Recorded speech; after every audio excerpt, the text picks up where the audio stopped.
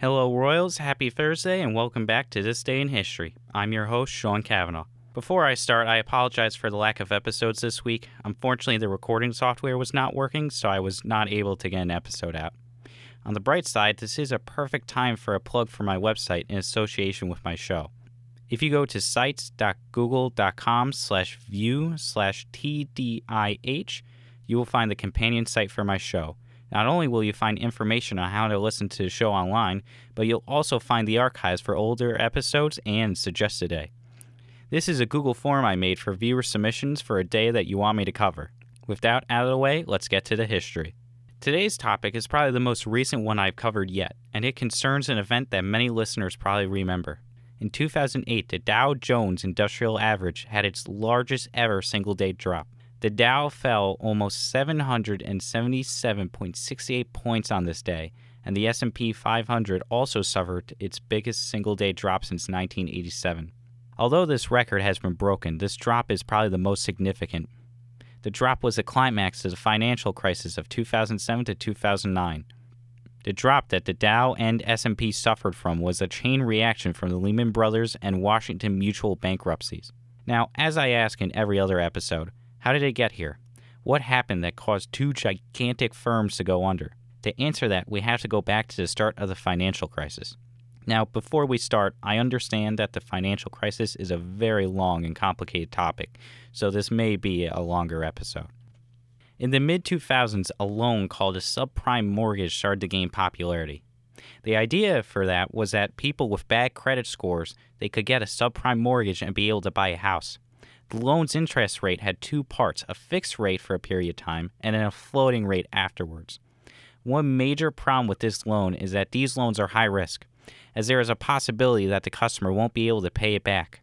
Banks weren't too worried about this as they thought they could repossess the property and sell it off at a higher price. At this point in time, it was a commonly held belief that the housing market would only ever go up. Don't worry, the irony is about to set in soon.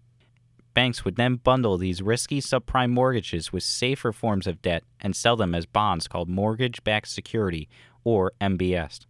These bonds were also sold to other banks and were insured by AIG, one of the largest insurance agencies in America. All of this was in conjunction with the partial repeal of the Glass-Steagall Act, which allowed banks, firms, and other insurance companies to mix in each other's markets. The idea behind this is that these banks would then become too big to fail. With all this, the pieces for one of America's worst recessions was set.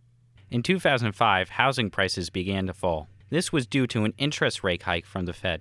Since so many subprime mortgages were tied to this hike, many couldn't afford this new interest rate.